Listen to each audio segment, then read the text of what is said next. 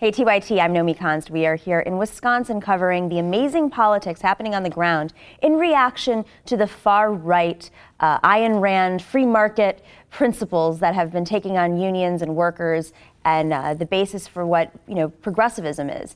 We're with one of the gubernatorial candidates, and I say one of because I think we're now up to like 1,200 candidates in this race. 20,000 candidates. We're actually up to Baker's dozen right now, so 13. Baker's dozen. That's got to be good luck, I'd say.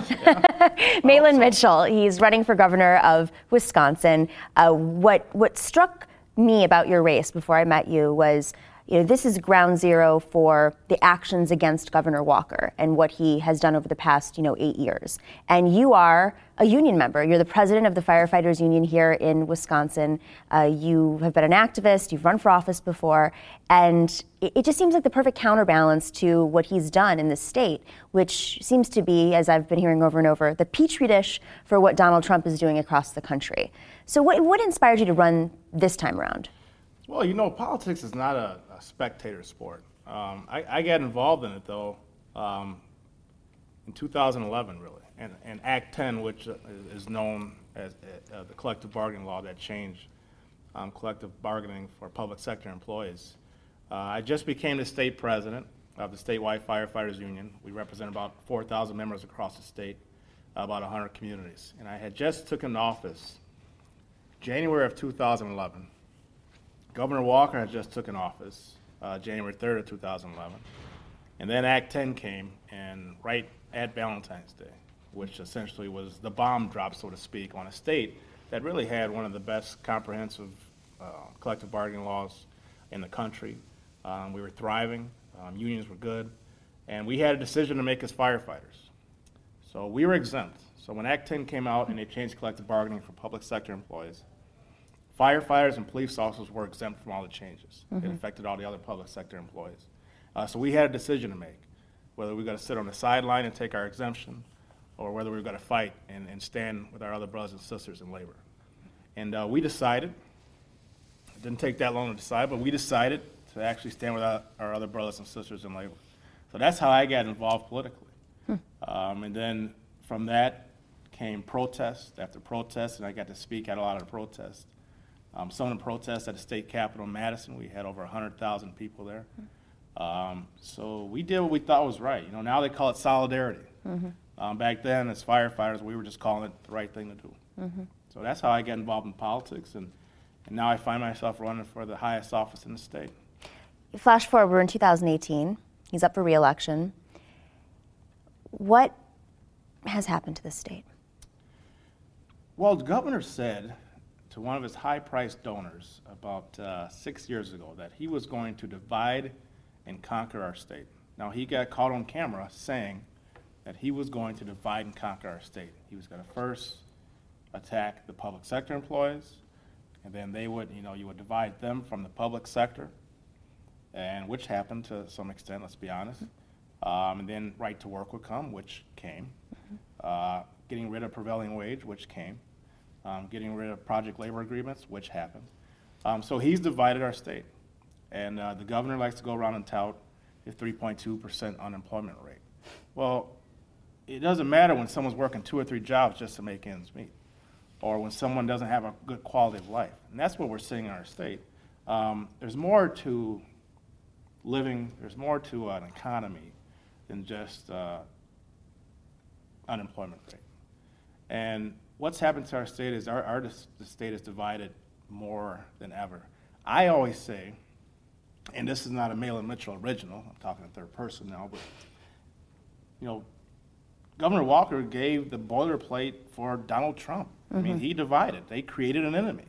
Governor Walker's enemy was, you know why your life is not good is because of that public sector employee is taking your job, or that public sector employee is making too much money, or that public sector employee has a pension. So instead of saying, hey, let's all have a pension, let's have financial stability and have financial security for everybody and bring everybody up, he's saying, no, let's bring everybody down. So then he can give money and corporate donations, get donations from corporations, give back that money in return. That's what's happening. Do you think that folks in Wisconsin have buyer's remorse now? I mean, with this wave of progress across the country and the clear connection between the policies of, at least from our perspective, Scott Walker and Donald Trump. Do Wisconsinites see that? I do. I mean, polling shows that, but polling's been wrong before. We know that. I mean, my God. But polling shows that there is some buyer's remorse. And it's hard. Our state still is a purple state. We look like a red state now, but we are a purple state. And as you know, politics is cyclical. But it's hard to run for a third term as an incumbent governor.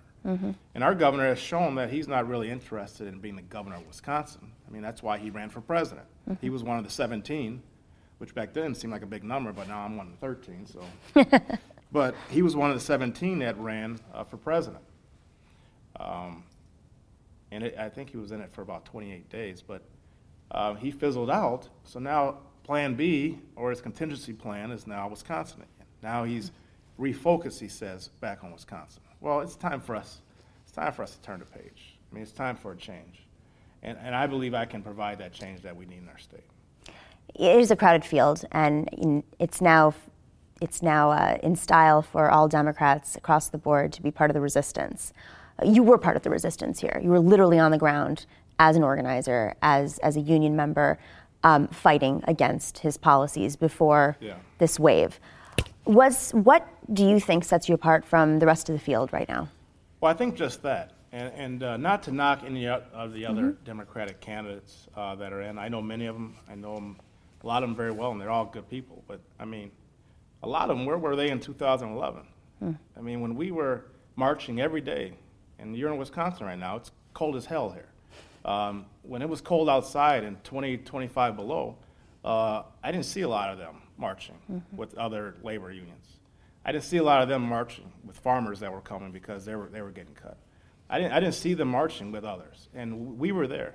I mean, the firefighters were not only being a part of it, but we were actually helping to lead the charge. I mean, we had the bagpipes, we had our flags, and we had our uniforms on, standing there with our brothers and sisters. I mean, we marched every day and twice on Saturday. No kidding. The only day that we took off for many weeks was a Sunday. And it wasn't a day off, it was essentially reorganizing in a room like this, saying, what are we doing tomorrow? So I didn't see a lot of them. So that's what separates me. I mean, I have seen us throw everything at Governor Walker. We've thrown the statesman or elected official, a big city mayor at him. We've thrown the business person with the business acumen, and also that can do some self-funding. We lost. So I think it's time for a change. And I'm not running because necessarily resist. I'm running because it's the right thing to do. We need to throw something at the governor that's different. They won't know how to take me. And we have to give him something that he doesn't know how to repeat. We can't have just people standing up there being boring and saying the same thing and just rehearsing the same old tired lines like we always see. And that's why I'm running. We've been following you around all day, and we were at a round table just now, and I heard you say something about, you were talking about infrastructure in Wisconsin, and you mentioned that the roads are some of the worst in the country. 49th worst. 49th worst. In the country. In the country. And you have 4 seasons here, and for those who may not be familiar with what happens to roads when you have 4 seasons and it freezes, they get wrecked. And the infrastructure in this country is not doing great. There's been a lot of promises. But what I found so interesting was that you connected it to the mass incarceration rate in this state. Right. That Wisconsin locks up more African American men than any other state in the country. So we're number 1 in that. I don't think people know that. So why are they connected? What's the deal here? Well, and you saw in the room, we were talking to a predominantly white male room. And I don't know if you heard, but how many of them say, well, I never knew that. And they were taken aback by it. Because politicians and people that want to be elected officials even want to be politicians, come into a room like that and they only talk about what they believe those people want to hear. They tell them everything they want to hear, they try to garner their endorsement, and then they move on. And then we were at a predominantly African-American place earlier today, and they'll go in there and say, hey, I'm going to invest in your community, or hey, I'm going to work on African-American male incarceration rates. And it's just lip service. So everything we're doing is connected. When we talk about the state budget, well, the Department of Corrections is under the state budget. And when we're spending $1 billion on putting people in prisons and building more prisons potentially, because we're overcrowded now, And we spend more money on Department of Corrections than we do the University of Wisconsin system, which is our college, our public college system. That's a problem. And I don't see how anyone, no matter even what side of the aisle you're on, how you don't see that as a problem. And it's all interconnected, because if we're spending more money incarcerating individuals as opposed to treatment and not having crimes of poverty be crazy sentences over a year or so, not putting people in jail for minor offenses, not putting max security folks with minimum security folks, and so now they intermingle. Now that screws these people up that were just trying to get a second chance. If we spend more money again on Department of Corrections in our state budget than we do our UW system, that's money that we're taking away from transportation, which is the roundtable we had. It's more money we're taking away from public education, K through 12 education. It's more money we're taking away from being able to actually provide adequate health care for everyone in our state. It's more money we're taking away from raising wages and raising the minimum wage. So if people understand that actually the urban and rural divide is not that divided, because, hey, what happens to the brother down on the north side of Milwaukee affects you in Waukesha and affects the entire state, and we're all in this together. If you don't recognize that, I think it's a job and the role of government and the executive of the state to show why it matters. And one thing that I heard over and over was the number of jobs that would be provided if the state was investing in infrastructure and education and health care. And we have a lot of people that want jobs. I mean, we said it upstairs. A lot of, you always hear a lot of people on the far right say we want everybody to pick themselves up by their bootstraps, but they're not even giving them, screw the straps. They're not even giving them boots or opportunities. So, and that's not just in the inner city. That's in rural areas as well. The majority of Wisconsin is rural areas, but there is poverty in rural areas, and a struggle is a struggle no matter where you live in this state. And if we can link and we can get folks to understand that we're all interconnected and that this is a society and this is the state of Wisconsin all works together, and if we can get operating engineers, the carpenters, the laborers to invest, which they already do a little bit of, but to truly invest in giving jobs to people that need them and that don't necessarily look like them, but look like me, then, I mean, that's a win-win in my opinion. You also mentioned Foxconn, and that's gotten a lot of national attention because Donald Trump has used it as one of his, achievements, the greatest achiever in the world. The greatest achiever. I'm sorry, that's my Donald Trump. No, that was good. Keep going. I call this chocolate Trump. But he's the greatest achiever in the world. You know it. I know it. I'm a very stable human being. The smartest. I'm like really smart. But you know that. Sorry. It's actually really good. I digress. I've seen a lot of them, and usually I'm like, oh, okay, great job. You've never seen a chocolate actually Trump. Really good. No, you could. I mean, if this doesn't work, Comedy Central, call this guy. I'm the best Trump. You should go on the Donald Trump show, talking to his comms people. I'm rich. Well, we'll meme that for you and then send in the audition tape. I could use some help. Okay, so you've got Foxconn. Let's get serious again. Yes. What's the deal with Foxconn in Wisconsin? Foxconn is a foreign company that's coming into the state of Wisconsin that is getting a $4 billion payout from the state. Billion? $4 billion with a B. $4 billion payout from the state, and with the promise really to create 3,000 jobs. Wow. The governor will say they're going to create 13,000 jobs. But really, the promise is no less than 3,000 jobs, or they don't get their $4 billion. So on average, we are paying a whole hell of a lot of money per job. And then we don't see a return on our investment. They actually don't have to start paying back the investment for 25 years or so, when we'll see the return on investment. So we're giving money to a foreign corporation to come in and create 3,000 jobs, but we can't afford to properly fund education, or we can't afford to properly take care of the companies that are currently here that have family supporting jobs and that leave, but we can't give them some help or some relief. I mean, we have, going back to education, I'm sorry, I know we're talking about Foxconn, but this is so prevalent that the governor took $1.6 billion out of public education in 2012.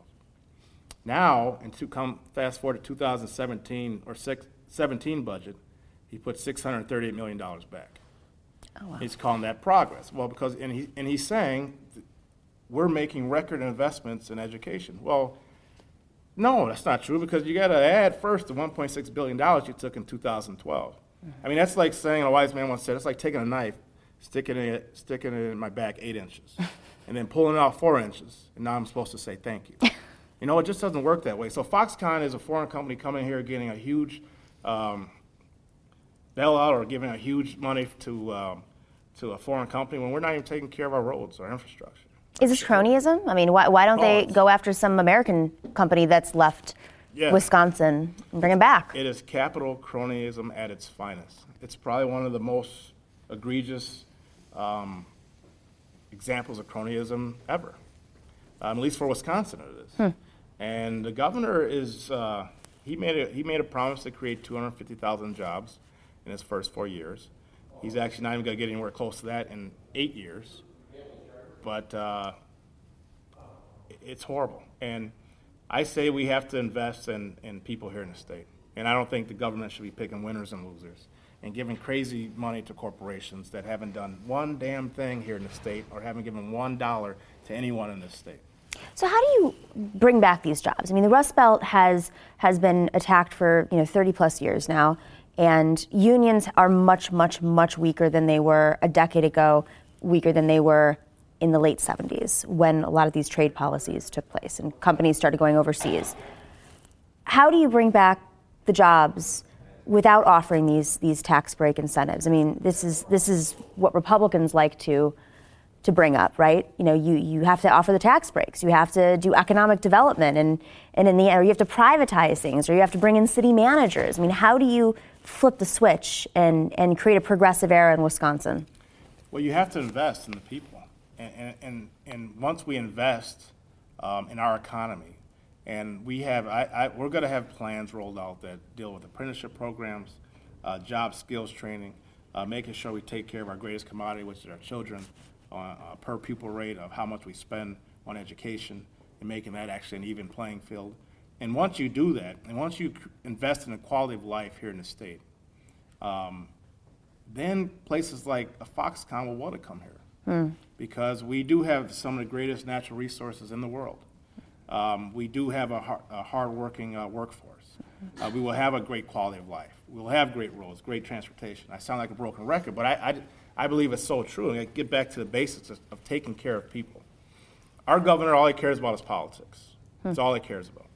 We have in the state of Wisconsin what's called the Las Vegas loophole. If you come into the state right now, and he did this in 2011, if you come into the state right now, you can have your company here for 2 years and not pay any taxes to the government, any state taxes. And we have that in place right now. But what about the person that's actually hurting? What about the person that's working 2 jobs? We don't talk about them. They don't matter. They don't have their own lobbyists at the state capitol, Madison. So nobody cares about them. Politics, elected officials are there to take care of people. So in order for us to change our state, we got to create opportunities where there are not any right now. But we have to believe in the capacity for change. And within that capacity, being able to have an elected official that puts people over politics, that puts people over bad policy, even one that puts people over party.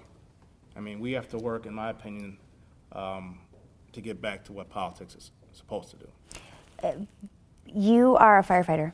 I am, 20 years. 20 years I was fortunate. as a firefighter. I got hired at 19 years old. I've been hearing a lot of this. It's actually amazing visiting these union halls and talking to people and longtime workers, from organizers, union leaders who say, I got involved when I was 18 years old. I saw a poster on the wall, changed my life, career trajectory, and one of the best decisions I ever made in my life. Why do you think, being a firefighter is going to give you a unique perspective, make you a better governor than others? Because I care about people. I mean, it's our job. As firefighters, we leave no one behind. It's our mantra, as well as some other things we say. But we leave no one behind. And as firefighters, we respond to those on the worst days of their lives. And we need someone who can listen to people and not just give them lip service or just talk at them and tell them what they're going to do and then make empty promises and not follow through. But as you saw today, I wasn't the only one talking. And that wasn't for show. That's what we've been doing since I got in the race November 13th. We're going to listen to people and actually understand what's going on, understand what are the ills of our society here in the state. But we can do it. Being a firefighter, I think it gives me a unique perspective in that I see people in all different types of situations. I see the poorest of the poor. And we see people that are multimillionaires because 911 doesn't, it doesn't have any color. It doesn't necessarily, emergencies not affect you because you're rich or you're poor. So we see, and I see, and have seen for the last 20 years, both sides of the spectrum. So I can relate. I can't say I know everything about it, but I can relate to what's happening out there. And I think that gives me a unique perspective in order to actually lead. And that's what a governor has to do. You're a chief executive of that state, you have to lead your state in the right direction. And we're not getting that from our governor right now. When's your primary? August 14. General election, November? November 6th, I believe. Think Scott Walker is scared to death? I think he should be. I think he should be nervous. I think we should put him back. I mean, he always talks about the private sector and how he could make more. I mean, he said this. He can make more money in the private sector, but he does this, oh my God, for us, because we're so lucky to have this great governor with these austerity measures killing our state. But so I think we should let him go to the private sector and make that money he wants to make. Yeah. And I want to be the one to send him packing. This is a very diverse state. You have rural versus, inner cities, and the dynamics are, what we're learning right away are complicated. You say it's a purple state. I think that people in cities would think it's a blue state, and the people that we're meeting with would say it's a blue state. You go out and you talk to the farmers, maybe not so much. How are you going to unite the state? Well, I think we're more united than we think, and we talked about the intersecting and how some of these issues overlap. But it's about the issues and how we convey a message. Right behind us, Operating Engineers Local 139. This is a statewide union of about 10,000 members that previously endorsed Governor Walker, twice actually, in 2 elections. And there's many private sector unions that supported Governor Walker in his first 2 elections. We just met with some of them. So it's key. And a lot of people ask, well, can the state of Wisconsin have an African-American governor? It's not a question that comes up. And I say yes. I mean, if you look at the state in 2008, and not comparing myself to Barack Obama, please believe that, but in 2008, this state went for President Obama by 14 points. And then 4 years later, after all the attacks and the negative ads, we still went with President Obama in 2012. So we can have an African-American governor, but we need someone, our state, in my opinion, is still purple. We need someone to convey a message that resonates with everybody. And if you come to my union, I'm the president of Statewide Firefighters Association, the Professional Firefighters of Wisconsin. If you came to my convention in June, which you're invited, if you come to our convention in June, you'll see 200 delegates, and they'll be all, for the most part, white male. And I'll be the only person of color in that room. And they have voted me in twice by acclamation. No one's run against me. Hopefully it happens again. But so it's not about necessarily, I mean, we're better than that in this state, in my opinion. It's not about the color necessarily of skin. It's not about male or female necessarily. We vote based upon issues and who hits you right here and who hits you in your gut. So why'd they do it? Because I talk about their issues, and I don't just talk about their issues in front of them. Again, intersecting issues, transportation, infrastructure is an intersecting issue with African-American male incarceration rates. We already talked about that. They are in unison, and it's because we're all in this together. And I don't just talk about transportation and infrastructure when I'm in front of these guys or these folks. I talk about it wherever I am because it's one of our core issues, and it's something that if you have a job and you can't get to it, your job is useless. So it's something that intersects with all of us. So that's why he did it. Great. You can ask the president why they did it too. I think he's here. The president of the union? Yeah, we'll go hunt him down and find him. Thanks. All right, thanks.